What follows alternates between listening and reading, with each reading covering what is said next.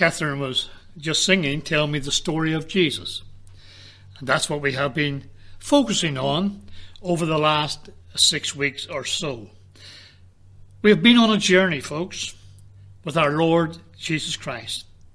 We have visited several places whose names start with the prefix Beth, meaning the house of. We have been to Bethlehem, the house of bread, and we saw sovereignty, subjection, and sonship.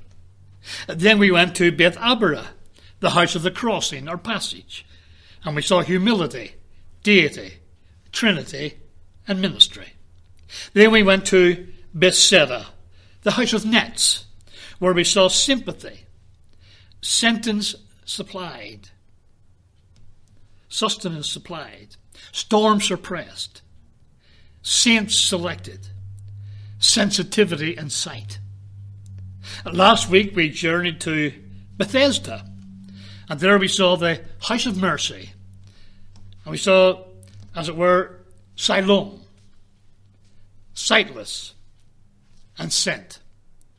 And we went to Bethpage as well, and we saw the loudness of the crowds. We saw the loosening of the colt, and we saw the lamenting over the city. Jesus wept. Bethpage, the house of figs. Today we're going to Bethany, and we will see, God willing, sickness and sadness and sorrow and supremacy and spikenard and sweetness.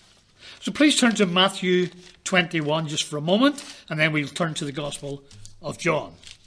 But Matthew 21 and verse 17. Now you'll see in Matthew 21 is where we were last week, when the Lord told the disciples to go and unloose the colt, verses 4, 5, and 6. And then they started crying, Hosanna, down to verse 9. Then he came into Jerusalem, verse 10. Then the multitude said, Who is this? Others said, The prophet from Nazareth. Then Jesus went up into the temple, overthrew the tables of the money changers and the seats of them that sold doves and so forth. And he said to them, It is written, My house shall be called the house of prayer, but ye have made it a den of thieves. And the blind and the lame came to the temple, and he healed them. And then verse 15 says, And when the chief priests and the scribes saw wonderful things that he did, and the children crying in the temple, now this is not the crowds crying in the street, because he said if they would stop, the stones would cry out, Hosanna. But in the temple, when the chief priests and scribes saw wonderful things that he did, and the children crying in the temple and saying, Hosanna to the Son of David, they were sore displeased, and said unto him, Hearest thou what they say? And Jesus said unto them, Yea, have ye never read, Out of the mouth of babes and sucklings thou hast perfected praise? Then verse 17. And he left them, and went out of the city into Bethany, and lodged there. So, went to Bethany. Bethlehem, the house of bread. Bethabara, the house of the crossing. Bethsaida, the house of nets. Bethesda, the house of mercy. Bethpage, the house of figs. Bethany. There are 11 mentions or 11 references to Bethany in the four Gospels. And the first mention is Matthew 21:17, and it's very significant. He left them. He was in the city. He was in the temple. Men and women were praising him. The children were praising him. And of course, the Jews again kicked up a fuss. And they stop this. Stop this adulation. Stop this praise. And of course, the Lord answers them with the scriptures. Yea, have ye never read, Out of the mouth of babes and sucklings thou hast perfected praise? And he left them, and went out of the city into Bethany, and he lodged there. It's very significant. He left them, went out of the city, out of the great city, Jerusalem, into a little town of Bethany. Jerusalem had neither room nor time for our Saviour. So he went to this little village who made him so welcome each time he went. Of the one, it could be said, there they crucified him. Of the other, there they made him a supper. Bethany today is known as Betania. But there's no real agreement as to the meaning of the word Bethany. I have read many commentaries, many Bible dictionaries, and they all offer different suggestions. Some say that Bethany means the house of welcome. Others say it's the house of sorrow and affliction. Others say it's the house of singing, while others say it's the house of sweetness. And I understand that today the locals say it's the house of the poor, or the house of figs. And to some degree, folks, all of these are true. Bethany, Bethany, any of these describe what really Bethany stands for. We start off by saying Lazarus. Look, let's turn to John chapter 11. We'll go there. John chapter 11. In John chapter 11, it tells us, in verse 1, a certain man was sick, named Lazarus. We'll leave it there for the time being.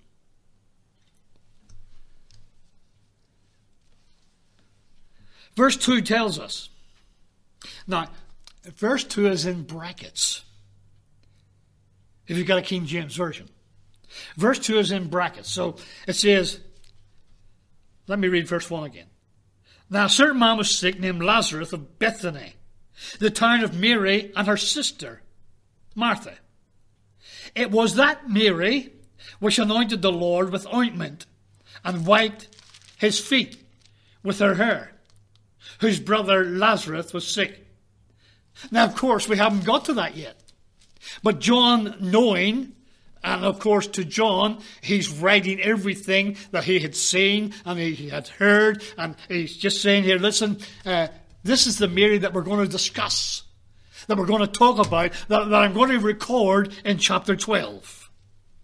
And so he's highlighting what has taken place before we get to it. So in John chapter 11 verse 1, Lazarus is sick. In John chapter 11 verse 2, in brackets, it's highlighting what take place in chapter 12, and we will be looking at that later. But Bethany, we don't really know for sure the proper meaning. Now it became the house of sorrow when bereavement came to the house of Martha and Mary and Lazarus, of course. John chapter 11 verse 14 says Lazarus is dead. We'll look at that. It became the house of sweetness when Mary broke her alabaster box of spikenard for the Saviour. John chapter 12 and verse 3. It became the house of singing as the disciples praised God and worshipped. It became the house of the poor because they had no material greatness, no grandeur at Bethany. It was also a place of figs. And our Lord was welcomed there and given something to eat. The whole of John's Gospel is absolutely precious, as we know. And John looks at the Lord Jesus Christ as deity. That's how he pictures the Lord. Matthew as royalty and so forth. But John sees him as deity. And John's Gospel is Absolutely precious. Whenever a person gets saved, if I have anything to do with that, and I was able to point people to the Lord, use the Scriptures, they would say, well, what should I do? I say, read the Gospel of John. Read the Gospel of John. It's precious. But to me, chapter 11 and chapter 12 is very precious to the saints. In John chapter 11 is a story, it's of sadness, sorrow. But there's sovereignty, and there's sympathy, and there's supremacy there also. You know, they seem to be a happy little family. A happy little family until sorrow entered into the home. Their brother, Lazarus, is sick. And they were sad. And let me just say this before we go on, folks. Even the choicest homes and even the godliest of saints are not immune to sickness and sorrow. And we in this church on a Wednesday evening pray for those who are sick. Not just in this church, but in other places also. Even the godliest of saints are not immune to sickness and sorrow. And it seems that this particular sickness, in a sense, was compounded by the fact that Jesus was not there. He was not with them.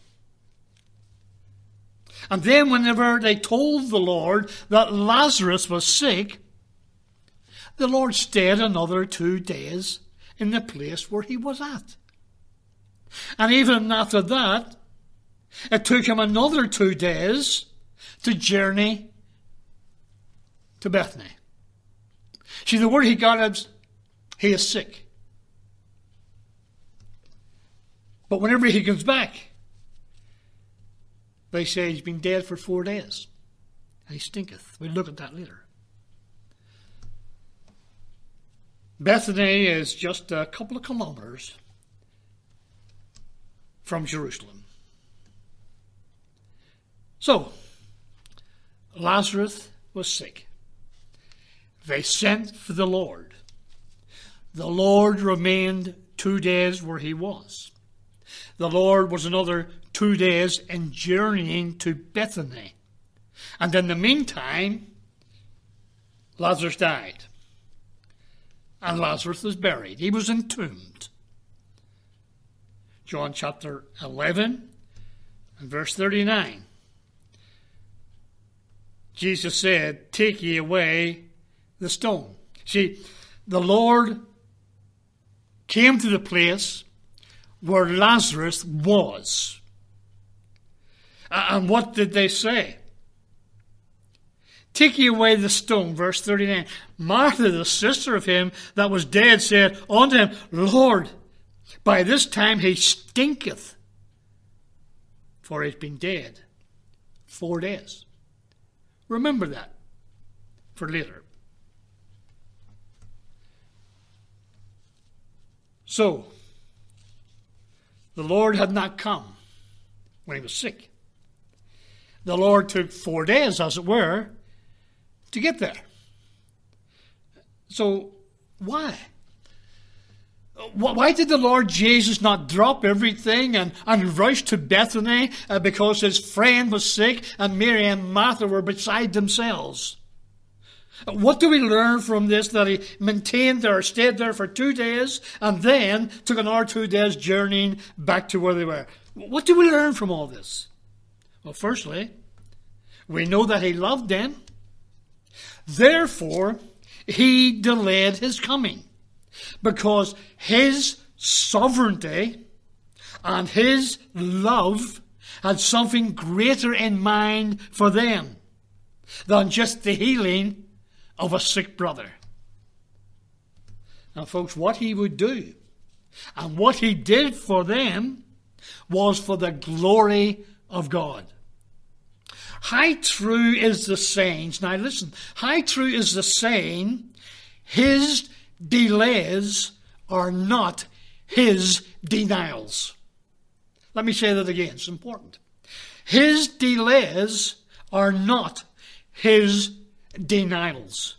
God always answers prayer. Sometimes he says no. If it's not good for us, he may very well say no. Sometimes he say yes. And sometimes he say wait. But he eventually arrived, and what an amazing scene it would have been. The Lord of glory was weeping. What an amazing scene. The omnipotent, omniscient, omnipresent God weeping in the presence of his creation. The Lord of glory is recorded in the shortest verse in our Bible, but it means so much. John 11:35 says this. Jesus wept. Jesus wept. How appropriate that is. That the Creator, the omnipotent God, weeping. And it's recorded in 2 words. The Lord here was putting into practice, as it were, even before it was written, Romans 12:15. Rejoice with them that do rejoice, and weep with them that weep. Now, I understand that the weeping of our Lord Jesus Christ is much different to that of Mary and the Jews. John chapter 11, verse 33 says this. When Jesus therefore saw her weeping, and the Jews also weeping, which came with her, he groaned in his spirit and was troubled. Then verse 35, Jesus wept. Now Mary and the Jews, according to the commentaries and the dictionaries and so forth, and going back to the original language, going back to their original culture, Mary and the Jews were wailing and sobbing as the custom was in those days. They were crying out and wailing and lamenting and sobbing. But according to the original scriptures, when Jesus wept, it was in silence. Our Lord was not wailing and weeping. Jesus wept. It was in silence that the tears flowed down his face. Someone has said the tears of God in the eyes of man. On the one hand, there was sadness and sorrow and sobbing. But on the other hand, there was empathy. He entered into their feelings. There was sympathy for the situation, and it was mingled with sovereignty as our Saviour comes to Bethany. Our Lord asked the question, where have you laid him? Verse 34. Of course, with his omniscience, he knew exactly where they had laid him. Have you ever read some of these things and say, well, why does he say these things? He knows. Well, he knows exactly where they laid him, but he will always involve his people in his work. And so they take him to the tomb. Verse 38. Jesus, therefore, again groaning in himself, cometh to the grave. It was a cave, and a stone lay upon it. He then prays and thanks his Father. His prayer was short and to the point, but it was for the benefit of the crowds that stood around. Look at verses 41 to 44. Then they took away the stone from the place where the dead was laid. And Jesus lifted up his eyes and said, Father, I thank thee that thou hast heard me. And I know, or I knew, that thou hearest me always. But because of the people which stand by I said it, that they may believe that thou hast sent me. And when he had thus spoken, he cried with a loud voice, Lazarus, come forth. And he that was dead came forth, bound hand and foot, with grave clothes, and his face was bound about with a napkin. Jesus said unto them, loose him, and let him go. Remember that. Loose him, and let him go. Here is the evidence, if you like, of his sonship. He had just spoken to the Father, and it showed, as it were, his intimacy with the Father. And what a sight. This crowd, and Mary and Martha, were privileged to witness. What a sight.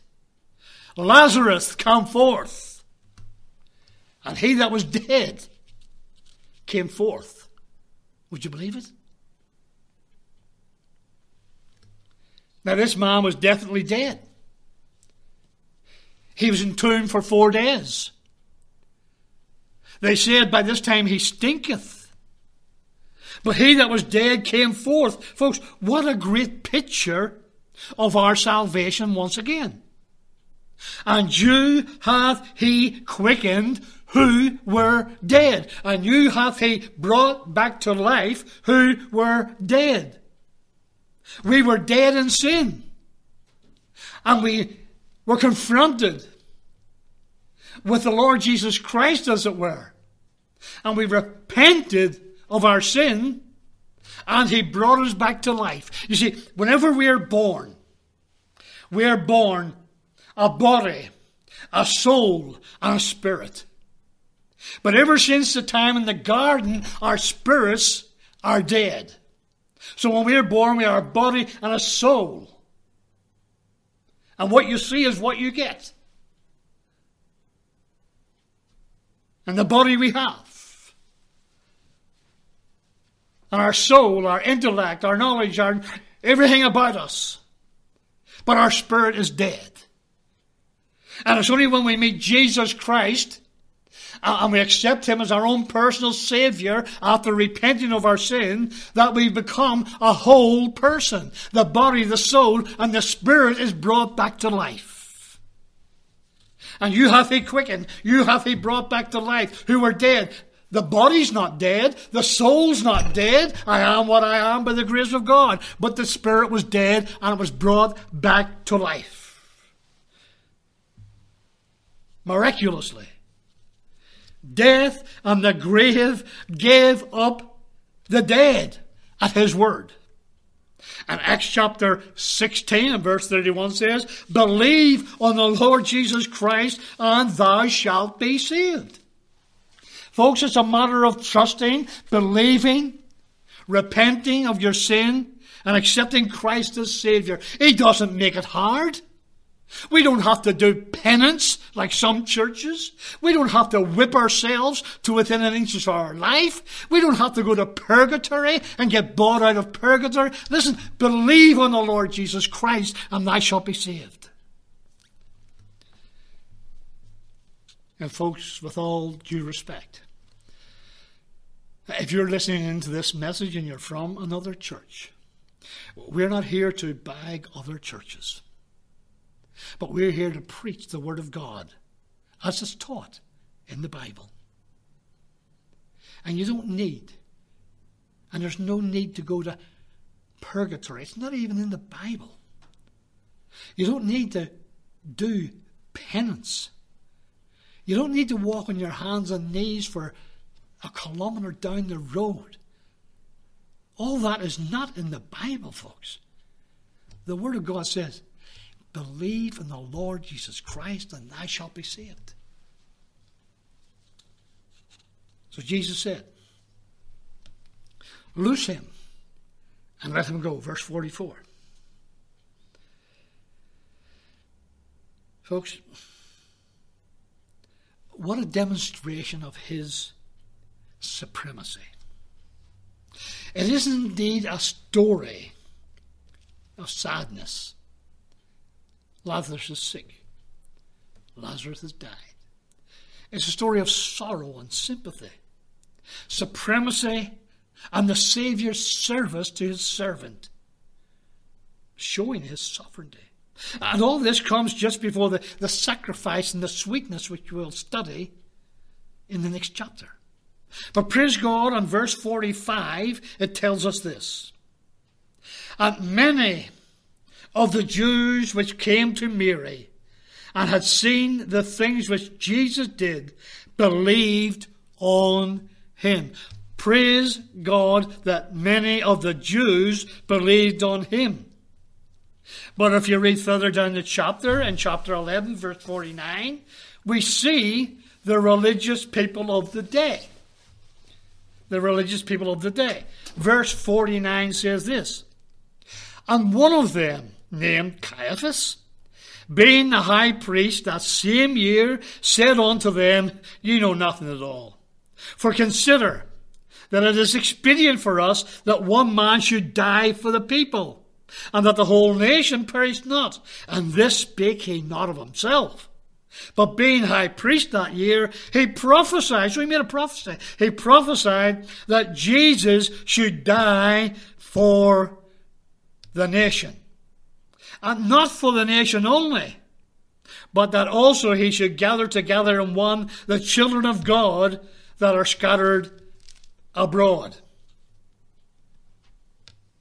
He made a prophecy that Jesus should die for the nation. And so from this time onwards, look at verse 53.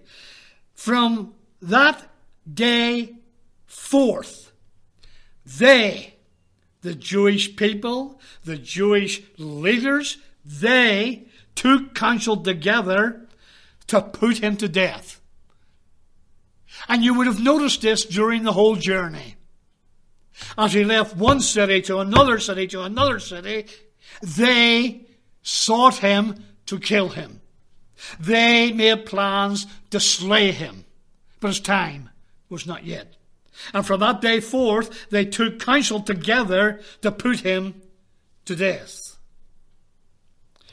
And right through these messages, they wanted to kill the Lord Jesus Christ. Bethany, the house of sorrow. Jesus then left Bethany for a short time. Verse 54. John chapter 11. Jesus therefore walked no more openly among the Jews, but went thence into a country near to the wilderness, even, or into a city called Ephraim, and there continued with his disciples. So, he left. He left Bethany for a short time. But he went away with his disciples, and then in chapter 12, it tells us this. Then Jesus, 6 days before the Passover, came to Bethany, where Lazarus was, which had been dead, whom he raised from the dead. So he was at Bethany, brought Lazarus back from the dead. Then he went to Ephraim for a short time. Then 6 days before the Passover, and of course this is leading right up to the crucifixion. 6 days before the Passover, he comes back to Bethany. Back to Bethany. So he leaves Bethany, goes to Ephraim, returns to Bethany. In chapter 12 it says, they made him a supper. Look at verse 2. I'll read verses 1 and 2. Then Jesus, 6 days before the Passover, came to Bethany, where Lazarus, which had been dead, whom he raised from the dead, there they made him a supper. And Martha served. But Lazarus was one of them that sat at the table with him. There they made him a supper.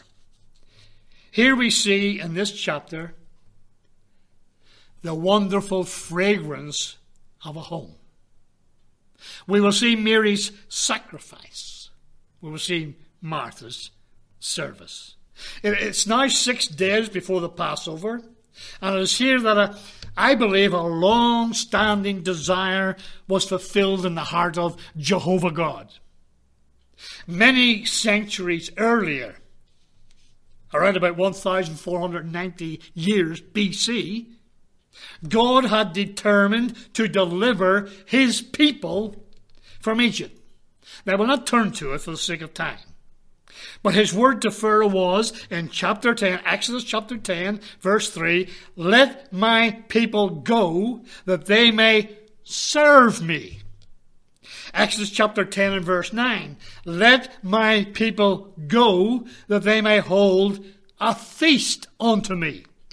Exodus chapter 10 verse 25, "Let my people go, that they may sacrifice unto me." This was God's desire in the Old Testament. This is what Moses went before Pharaoh about.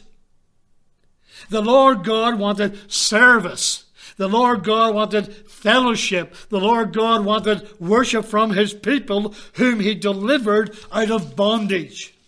But sadly, he did not get that fully. He did not fully receive it from Israel, his redeemed people, whom he brought out of bondage, whom he released, as it were, whom he said, "Come forth." They rebelled and disobeyed at every turn. They failed to serve him. They denied him the fellowship he deserved and desired. And they did not worship him as the redeemed people. He said, "Let my people go." Now in John chapter 12, this is not long after he said, "Loose him and let him go." John 11:44. I'm referring to Lazarus, of course, being released from his bondage. And we see at Bethany, after the release from bondage, service.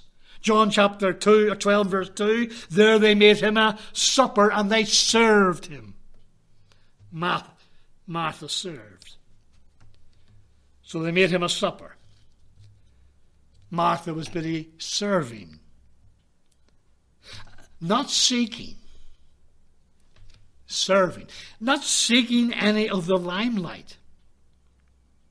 She just went about her business serving the Lord. As I thought about that, I thought about many of the saints in our church here. Many of the saints in our churches who work tirelessly behind the scenes. Not seeking the limelight, as it were. Not seeking recognition. Not looking for the accolades of men. Just going about the business of serving the Lord. They may even become weary in service, but they never become weary of service.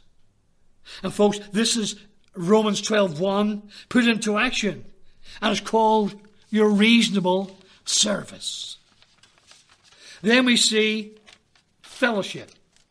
So there was the loosing from the bondage. There was the service.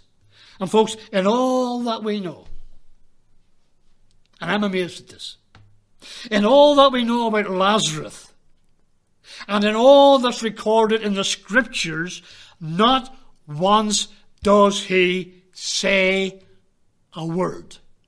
Not once does he speak.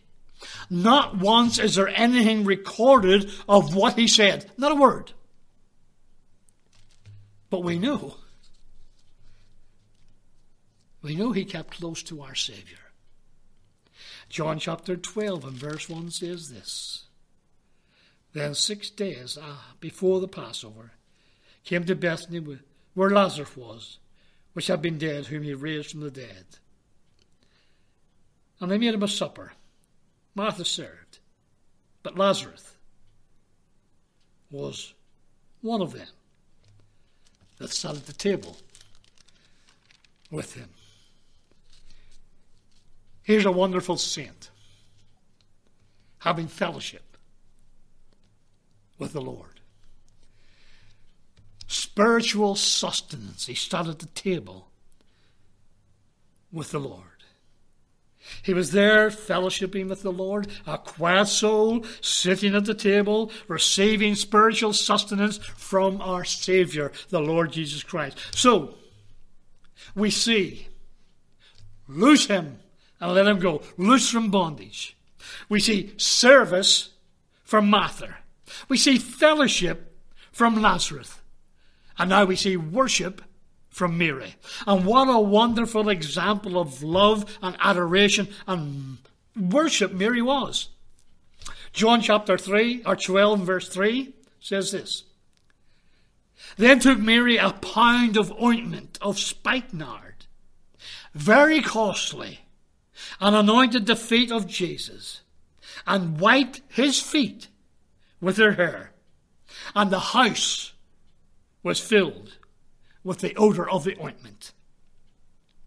Here was Mary at the feet of Jesus, involved in an act of worship. Folks, have we been there? Have we been, as it were, at the feet of Jesus in an act of worship, prayer and adoration? She broke her box open. 1 pound of spikenard. I had to do quite a bit of study on this spikenard. A spikenard was pure nard. Now forgive me for this pronunciation if I pronounce it wrong. Spikenard was pure nard from the Nardostachys jatamanse plant. Try and say that 4 times. Okay. It's found in the Himalayas. It's found in Nepal. It's found in China and India. It was very, very costly. It was extremely hard to get. One of the most expensive perfumes of its time. Now, we do not know where Mary got this very expensive spikenard from. But we do know why she kept it. John chapter 12 and verse 7 says this. And Jesus said, let her alone. Why did he say that? Well, look back to verse 5 and 6. Well, verse 4. Then said one of his disciples, Judas the thief. Okay, Judas Iscariot, Simon's son, which should betray him. Why was not this ointment sold for 300 pence and given to the poor? This he said, not that he cared for the poor, but because he was a thief. And he had the bag and bear what was put therein. Then said Jesus, let her alone.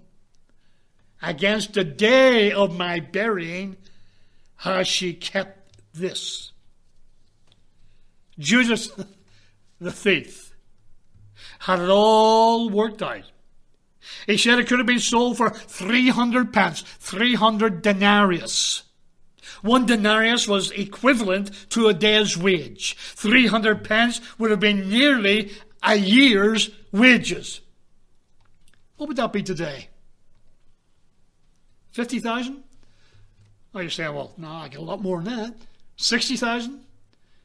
$70,000? A year's wage? An expensive gift in anyone's language.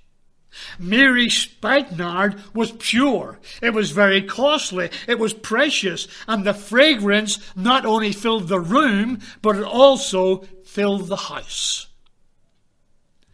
Ephesians chapter 5 verse 2 says this, that he hath given himself for us an offering and a sacrifice to God, a sweet-smelling savour. Oh, taste and see that the Lord is good, folks. And he has given himself for us that we might be redeemed. So that which Jehovah God had long ago desired was enjoyed by our Lord Jesus Christ. Loose him and let him go. Release from bondage. Service from Martha. Fellowship from Lazarus. Worship from Mary. And Mary is a wonderful example of worship.